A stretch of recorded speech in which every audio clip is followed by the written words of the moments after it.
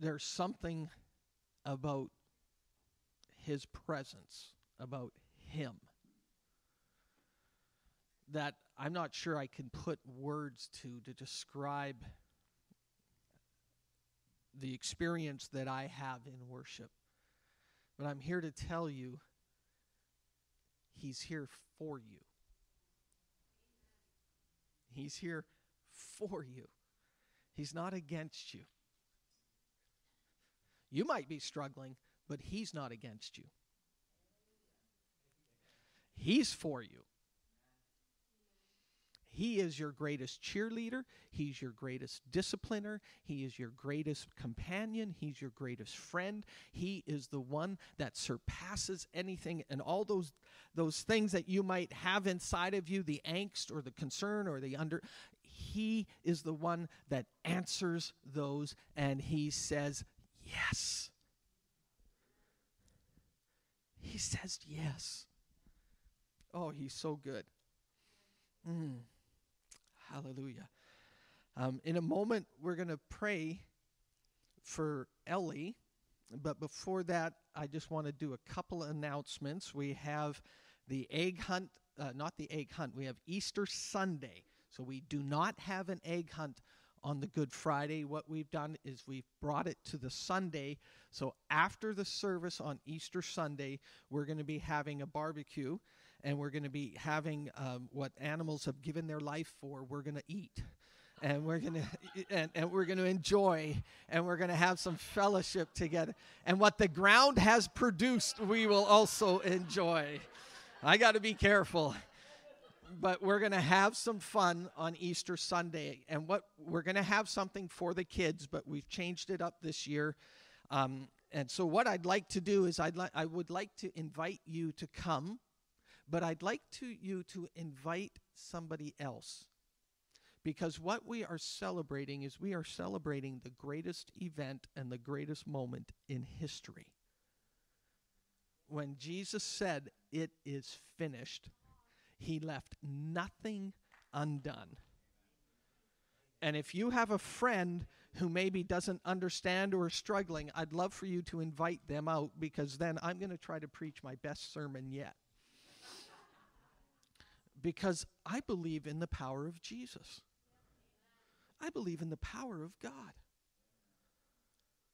And I'm convinced that he came to save those who are lost. And so I want to encourage you to invite somebody to come. And if they're a Christian, great. And if they're not, great. I envision this house being full.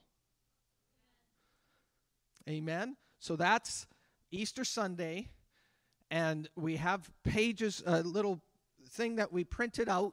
If you could come, if you have one, we put a couple on the seats. If you had it last week, great. But we ask that you register. So if you're not able to register online, or that is hard, because that intimidates me at times. It's like, oh boy, did I just crash the computer? If you've got any concern, we have the ability to register you now online here at the church. So if you've got any questions, see Pastor Brenda in the foyer after the service, and she can register you. And we're doing that for a couple reasons. Because of the COVID environment, and we're still trying to walk with common sense. We're still trying to practice common sense. So some of those things, we want to have a record of those who are here. But also we want to make sure that we have an idea of how many are coming, so that we can prepare accordingly with our food. So that's Easter Sunday. A ladies' Bible study at 7 o'clock Tuesday night. It's a good one. It's a gooder. It's a gooder. Amen. This week, we got a message from Jared and Charissa. Last Sunday, when he came in, we were talking, and he said, well, Charissa's at the hospital. Their daughter, Ellie, who is 5 years old, had a real tight hardness in her stomach, and they were playing, and Jared noticed it, and he thought it was a little peculiar, so they took her to emergency last Saturday, and then on Sunday again. And on Sunday, they looked at it a little closer, and they sent them to Children's Hospital. So this week, Ellie was at Children's Hospital all week. They did some MRIs and other things, and what they discovered was there was a growth on her kidney, on her left kidney, and it basically had almost encapsulated the kidney. And the only thing they felt they could do was to remove it, which is pretty traumatic for a family, for a mom and dad, for a child. We were able to go see them, Pastor Daniel, Pastor Brendan, myself, on Thursday. And she was amazing, that little girl. You would not know there was anything. I'm so thankful that God has put life in children, sometimes so much so that they just live. And they live free. But on Friday, they did the surgery, and it took a few hours. The report I got back was they were able to remove everything, and there was no complications from what they had done, so they were very pleased with how things had went. But now she's in recovery, and she's 5 years old. They did remove the kidney as well. They didn't feel they could do it without removing the kidney. In the week, Pastor Louise felt very strongly to make a blanket, a prayer blanket for Ellie. So what we're going to do now is we're going to pray over that blanket. Is Alicia here at all, Brendan? Okay. You'll go get her? Okay. What we'd like to do is Pastor Louise and Alicia had communicated and had some communication back and forth. And they just thought it would be great to be able to have a blanket to pray over, and then we're going to give it to Jared and Charissa. I believe we're going to give it to you, Charlene, because you're going to be seeing them tomorrow. But we're going to exercise faith. This is a house of faith. This is a house where God can do the impossible. This is a house where God can do those things that we can't do. This is a house where God can turn a sea into a highway. This is a house where God can turn a grave into a garden. This is a house where God can do those things where men say it's impossible. God says, I am possible. And so we're going to exercise faith. And by the way, this happened in the Bible. Paul in the Bible, they took some of the fabric and some of the clothes around him. They would bring it to people because of his just in contact with him, whether it was sweat or whether it was just the fact that was on him. And they would bring it to people and they would get healed. People came around and touched the hem of Jesus' garment. Not just the one lady. There's a record of one lady, but there's other comments that make you see that other people would come and if they could just touch him. That's right, shadows. Oh, I love shadows. I love shadows. And what happens is God can do things when we just walk in obedience to what he says. It releases his power and the supernatural on our natural, and things can happen. And I'm believing for miracles for Ellie. I'm asking God for miracles. So what I'd like to do is if Pastor Louise and Alicia, if you could come up. Pastor Louise wanted to share just for a moment or two some of the thought behind it. And then I'd also like all the children. If you're living at home, eating at your mom and dad's table, you come on up, okay? I don't care if you're 12 years old, 15 years old. If you're a child in the parent's house, I'd love for you to come because we're going to pray, and I'm going to ask you as children to put your hand on this blanket. So parents, if you have to, parents, come on up with your kids. If your kids are a little tentative, but I want the children to come and lay their hands on this. Pastor Louise. Good morning. I want to give just a little bit of story for the kids from the 2 Chronicles chapter 20, when Jehoshaphat, who was the king of Judah, had a great big army coming to fight against him, and they didn't know what to do. So they looked on the Lord and they said, we don't know what to do, but our eyes are on you. our eyes are on you. You tell us what to do. And then one of the men in the congregation came up and he said, this is a word from the Lord, you don't need to fight this battle. This is the Lord's battle. So the Lord is going to take care of it and look after. And so he said, just be still and be quiet, because when you go out tomorrow, you will see that the Lord performed a miracle. So they went out to the battle, and they went all the way down through the valley till they got out to the end of it, and there were all their enemy lying dead on the sand. Everybody, and they didn't even have to lift one finger in order for that to happen. And the thing for the adults that really impressed me in the story is it says, Judah stood with all her children and their wives and their little ones before the Lord. So that's what we're doing this morning, and we're believing for.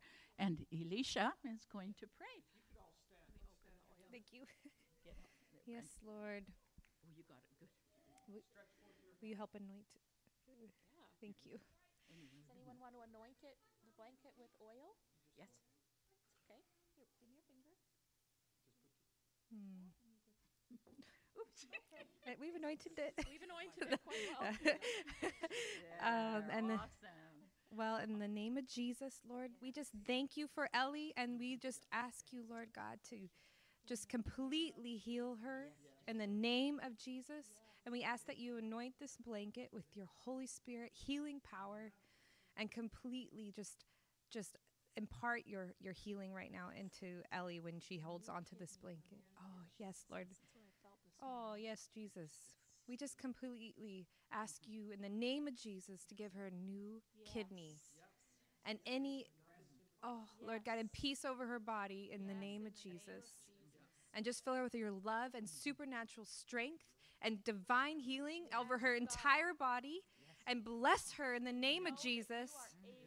God, and yes, Jesus. And we just thank you for your perfect will, your perfect way. In the name of Jesus, may the Lord bless her and keep her. May your face shine upon her and be gracious unto her. May your countenance be upon her and bring her peace in the name of Jesus Christ. Amen.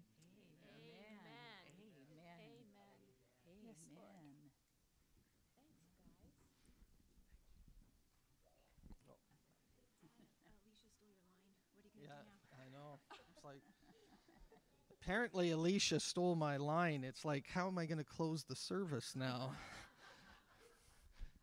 I'll figure it out. Actually, Olivia, we're going to sing that song at the end. That's how we're going to close the service today. Children, you may be excused for Sunday school.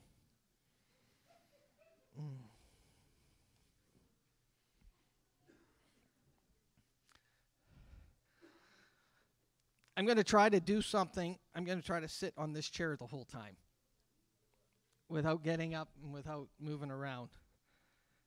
If you believe in miracles, you'd be going, yeah. This is a house of faith. What I want to talk about today is believe. The word believe. There's 3 words in the Bible that are quite closely connected. The word faith, the word believe, and the word trust. And they all deal with having a confidence in someone greater than that situation. So in the biblical context of faith, it's confidence in God. There's instances in the Bible where people had confidence in other things. David wrote in the Psalms, some trust in chariots and some in horses, but we will remember the name of the Lord our God. There is a distinguishing component to a believer's life, and that is faith. You have something that distinguishes you. You are not meant or created just to blend in. Quit trying to fit in when God has created you to be someone who has the solution and the answer. And you were created to be the head and not the tail. And a life of faith is a life that distinguishes or sets you apart. It's a life where you expect things that other people don't expect. It's a life where you believe things that other people don't believe. In the last few years, it's a life that doesn't live in fear and concern. It lives in faith and strength and confidence. It's a life where it says, I'm not the one that settles it. The King in heaven is the one that rules over all, and I submit to him. A life of faith yields me to him. And we are taught, trained, and inundated with power messages and power statements throughout media. I'm not talking about the church here. I'm talking about outside the church, where we're empowered. Be all that you can be. You can do this. And I believe in those messages, but what I believe that they miss is the fact that I can do all things through Christ who strengthens me. And so we have these great ideas, these great brands, these great statements. But what we miss is the education and the training and the instruction of how Jesus can change your world. And we as believers trust in him. And so as I share this morning, what I want to do is I want to give you some strength, some confidence, so that when you look at things in your sphere and in your world, that you will see things from a different perspective because you have Jesus. I like math. Those of you who know me know I like math. When people need, what's this plus this plus this, they kind of come to me and they don't know if I'm right or wrong. They just ask me, and because they're not prepared to do the math, I do the math, and we get whatever we get. But I like math. And so I quite often evaluate life with respect to a mathematical equation. And so you have A plus B equals C. And as growing up, I've heard of the equation Jesus plus nothing equals everything. And if you do your math, nothing can always be erased and removed from the equation. So it's Jesus equals everything. You and I don't improve Jesus.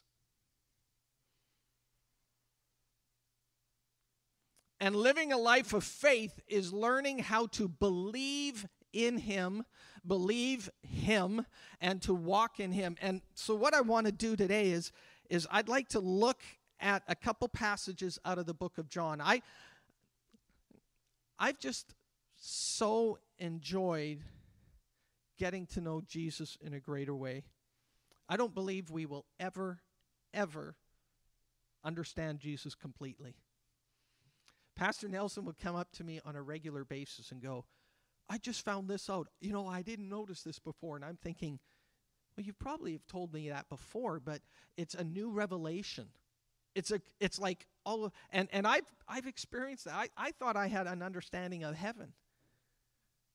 And when Winona passed away, it's like I have a whole different understanding and appreciation for heaven. And I thought I understood Jesus and the way he's just walked beside me and lifted me up in this last little while. It's like, wow, he's good. He is so good. And what I found when I looked through the book of John, and I'm just going to go through a couple chapters. No, I'm not going to read them all. We're just going to read portions. But what I see in the book of John is Jesus is telling people, believe in me. And the book of John is written to all. It's written to all. Some of the other gospels have more of a focused audience, but when you study and you look at the book of John, it's written to all. In fact, it says he came to his own received him not, but to as many as received him, he gave them the power to become the sons of God. And so what he said was, this is open. And so what I'd like to do is I just want to show you a few illustrations of how good Jesus is. And how he confronts their thinking and their thought process. In John 1, he calls his disciples. It's the beginning of his ministry. And at the end of the chapter, in verse 50, he's talking to the disciples that he's called. And one of them says, I'm going to tell my brother about this. So he says, hey, Nathanael, I want you to meet Jesus, who they've talked about. And Nathanael answers and says, can anything good come out of Nazareth? Like, come on. Can anything good come out of? And then he comes, and Jesus looks at him and says, Nathanael, a man whom there's no guile. And Nathanael goes, whoa, where did that come from? And Jesus says, oh, you believe that, greater things are coming. And what I want you to do is I want you to see the word believe. I want to try to highlight that, because what Jesus was doing was having a constant revealing of who he was. And he revealed himself to Nathanael, and he said, because I saw you under the fig tree, you believe. Because Nathanael came and he says, before you even saw me, I saw you under the fig tree. And it's like blows his mind out. And Nathanael goes, wow. And Jesus said, before I saw you under the fig tree, I knew you. He says, and now you believe me. He says, you'll see greater things. Jesus wants to take you to greater things. What you're doing now, I believe, is a precursor to what Jesus wants to bring you and lead you into as you follow and as we follow him. I'd like to paint a picture for you. Within these four walls, I am looking at seats that are going to be full of people. I'm asking God for every seat to be full of people who are hungry and passionate to know Jesus. Who come Sunday morning and they might be hurt, they might be broken, they might be confused, they might be frustrated, they might be beating themselves up because they had a hard week, but they come and they just know that, you know what, Jesus, I need you. And when we come and we have moments of worship like we had today, God comes and he just pours his love out on them, and they're touched and they go, you know what, he loves me, even though I might not be 100% right, maybe because I've stumbled or fall, but he loves me. And I'm looking forward to having people in this church with you, beside you, that are so passionate with you that all we want to do is worship the King. And we're going to start at 10 o'clock, but the worship's going to be already playing because people are going to come in and they just want to worship they just want worship. They just want to come, and we just want to worship him. And I'm going to have to come in and I'm going to have to try to say, okay, now it's 10:30. Now we have to, because we're just so engulfed and enthroned and so encapsulated in worshiping the King. And you and I have a part to play in that. Because when somebody comes, you are part of the ministry that Jesus has for us, and you are maybe one of the ones that's going to smile at them and let them know that God loves them, or that you're going to say something to them that releases faith in them, that they go, you know what? He loves me. You know what? He's everything. It's not up to just Pastor Nelson, myself, or any of the other pastoral team. It's up to all of us to release the goodness of God. And Jesus is talking to Nathanael, and he says, you're going to see greater things. Then we get to the next chapter, chapter 2, and he has the miracle where he turns water into wine. A physical miracle. I'm trying to imagine what that would be like, because if somebody asked me to put water into a pot and then have somebody to drink it, I think it was water. And he had 6 pots of 20 to 30 gallons each. And his mother says, whatever he says, do it. And the picture I get from there and is that he was showing them that the best has not yet happened. The best is still to come. And the guy, the MC of the wedding, comes to him and says to the bride, and the bridegroom says, listen, usually people give their best at the beginning and then they give the cheap wine at the end, but you save the best for last. Jesus wants to take you from glory to glory. Jesus wants to take you from better to best. Jesus wants to move you into more. He's such a good God. When he comes and he deals with something in me, he's not dealing with me to beat me up. He's dealing with me to maybe remove something so that I can move greater. When he prunes, you know why they prune? They don't prune because they don't like the tree. They prune because it's producing so much it wants to produce more. And the pruner comes and he snips something off, not because it was bad, but it's because there's more in it that it will produce even better.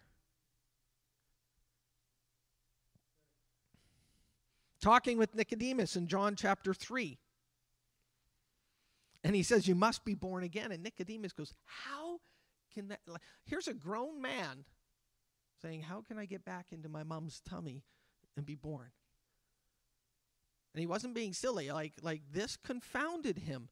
And what Jesus was doing was showing him. And then it says, and this is where we get John 3:16 from this whole conversation.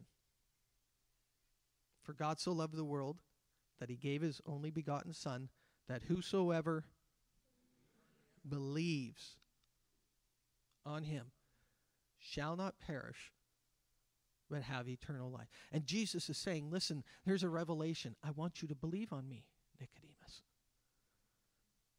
And Nicodemus is saying, how can this happen? And Jesus is saying, just believe in me.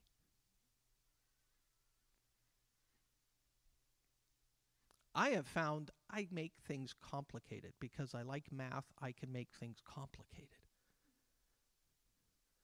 Because sometimes I'll have a variable, an x, and sometimes I'll have an unknown in the equation, and sometimes, and it's and it's like Jesus just says, Jesus plus nothing equals everything. And when I can believe him wholeheartedly, what it does is it releases things in me from him. And I've probably preached from John in the last year more than I've preached from John ever, and I can't get out of it.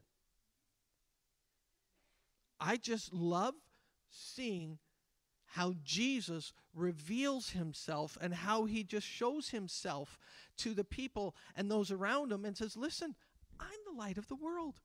Believe it.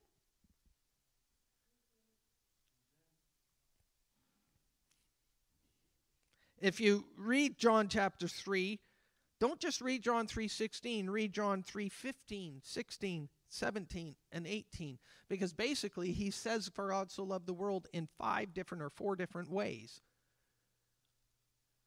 And one of the words in John, actually, there's a few words. It's really interesting when you take a few moments, because what I don't want to just use the word John. I want to try to give you some context. The word Father or God is used like 122 times in John. The next word that is used 101 times is the word believed, believed, believest, believeth, and believing. And those are you for the King James Version. But it's like one of the most used words in the past. And what's interesting is it's Father and believe. And he has conversations with people where he says, listen, how can you, I'm sent, believe in the one who sent, and if you believe in the one who sent, you'll believe in the one who sent him. And it's good news, by the way. It's good news. Because what he did was he came into their world and he showed them a better way to live. And Jesus came into my world, and he showed me a better way to live. And Jesus comes into your world and your mess and your challenges or your thinking or your questions. And what he does is he shows you a better way to live. And he says, listen, I'm the bread of life. You know, when he said the bread of life, he actually fed 5,000. And if you follow that conversation in John chapter 5 or 6, it's like he fed the 5,000. He talks to them about bread. They have this whole conversation. And he says, listen, I'm the bread of life. God uses those things around us to teach those things about him.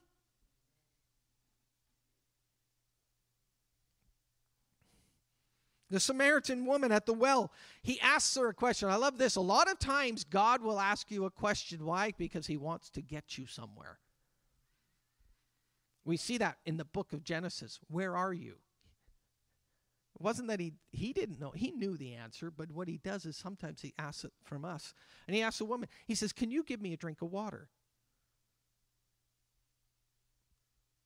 And then in the conversation, she says something, and he says, listen, if you knew who was talking to you, you'd ask him for water that you'll never thirst again.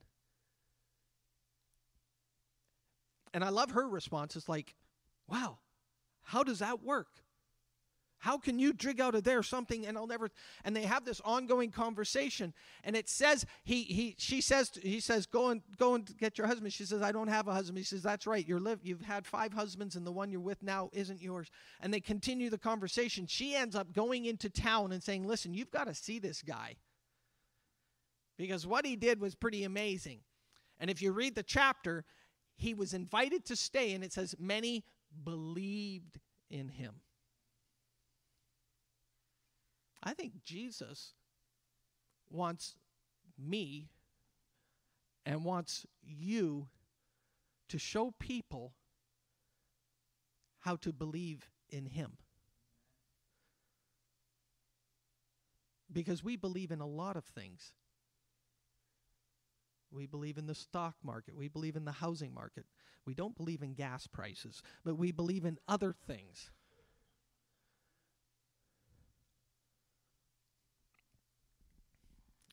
A royal official in John chapter 4, when he heard that Jesus had come, he asked Jesus to heal him. Jesus says, go, your son is healed. The man believed his word in John 4:50. And then it says, on his way back, they finds out his son is healed. He says, what time was it? And they say, it was the 7th hour of the day. And he goes, that's when Jesus said to go because your son's healed. The moment God spoke the word, it happened.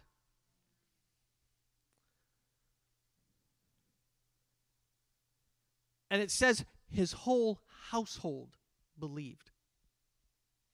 The world doesn't need more David. They need more Jesus. I am funny, but they need more than funny. They need Jesus. Actually. The pool of Bethsaida, or Bethesda, in John chapter 5, Jesus is walking there. I can't wait to get to heaven to watch some of the DVDs of what these things were like, because he would send angels to touch the water, and the first person in the water after it was stirred would get healed. The first thing that comes to my mind is, when did they discover that? When did they discover that somebody passing by Peter's shadow, they get healed? When did they discover that Paul's fabric would heal somebody? When did they discover touching the hem of it? Like, sometimes you've got to take a risk. But here he is, and he comes across this guy who's been sick for 38 years. All he's known is what he's lived with. And Jesus asks him a question. Do you want to get better? And the guy says, listen, I'd love to, but when the water stirs, by the time I get up, somebody else beat me to it. And Jesus says, pick up your bed and walk. And he's revealing how good he is. I'm convinced that Jesus wants to reveal to David how good he is. And I'm convinced that I will never, ever get to the end of seeing how good Jesus is. Because the more I rely on him, the more I'm going to realize I need him. The more I'm going to realize how good he is, the more I'm going to rely on him, the more I'm going to need him. It's like it's an ongoing cycle of revelation of how good Jesus is. Don't put a limit on what Jesus can do for you. And this guy had a limit, and he says, listen, I've been like this for 38 years. I don't care if you've been like this for 38 years. I believe Jesus can heal you. Betty, your daughter, I believe Jesus can heal her. And I'm asking him to. Time is nothing to Jesus.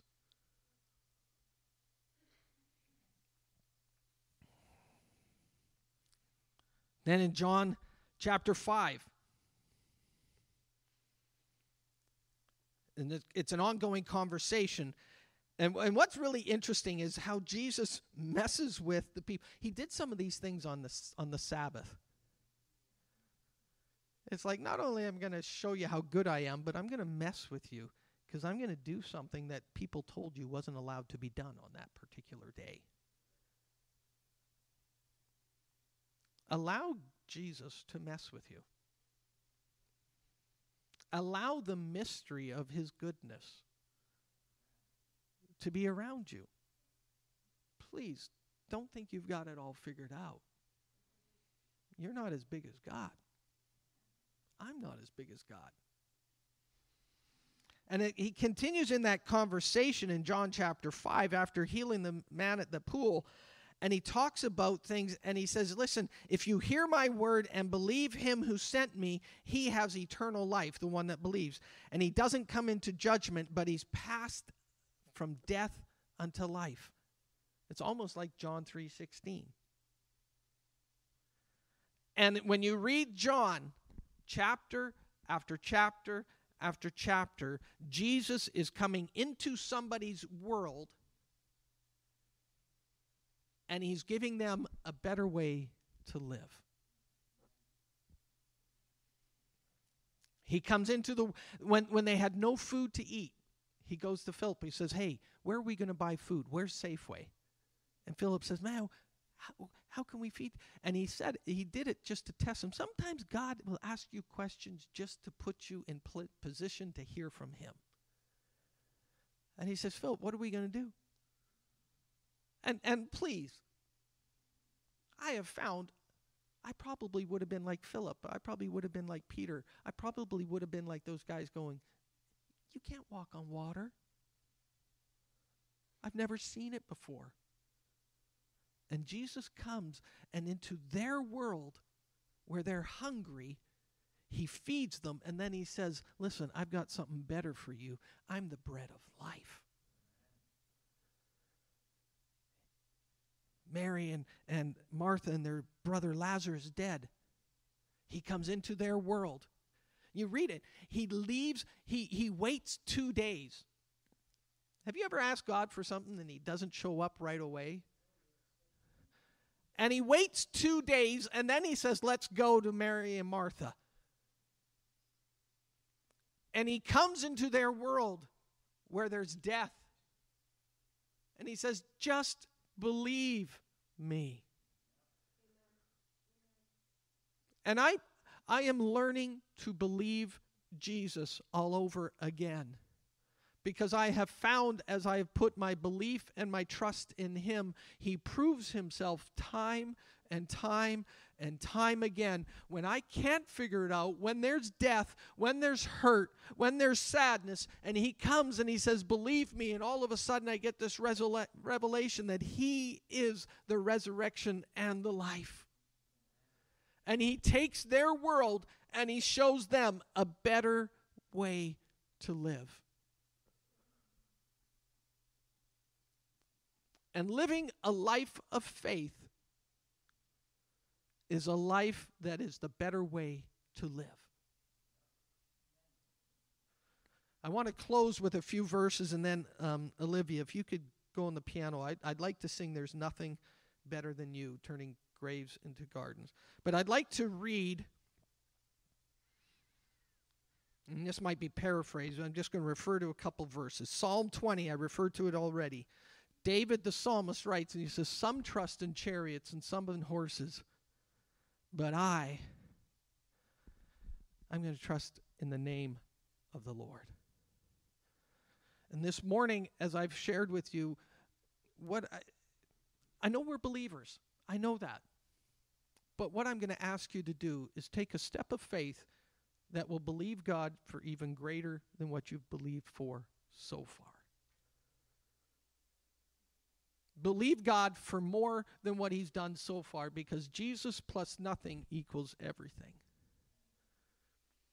And in 2 Corinthians 1:19, Paul is writing, and he writes to the people there at Corinth, and he says, for the Son of God, Christ Jesus, who was preached among you by us, and I'm preaching among you right now, I'm preaching Jesus Christ, was not yes and no, but was yes. And here this morning, I want to reveal to you the yes of Jesus. Freedom, yes. Mender of broken hearts, yes. The one who can turn a grave into a garden, yes. The one who can make a way where there is no way, yes. Believe in Jesus. Believe for more than you see right now. Can you imagine a body, a group of believers, a church here of 150 seats full of people who know the power of God, who does things time and time again, who meets with us daily and shows himself real to us, that he beats addictions, that he beats habits, that he beats depression, that he beats sorrow, that he beats those things that used to get us down. And it's not because of anything I've done, but he showed me, yes, that he is greater than that, and I believe in him with all my heart. And I found, as I believe in him, he comes time and time and time again into my world, and he shows me a better way to live. He shows me that with him I have more than a majority. With him, I'm never alone. With him, I can walk with confidence and strength. With him, I know that there's a future and there's eternity. And he's come to me and he said to me many times, just believe, David. So I'm a Christian. I've grown up in church. But I have found that I have a continual revelation of the goodness of Jesus. And I make a mess, and I am a mess, and I'm hurt, and I don't know the situation or the answer. I don't have to, and I come to him, and he says, I've got it.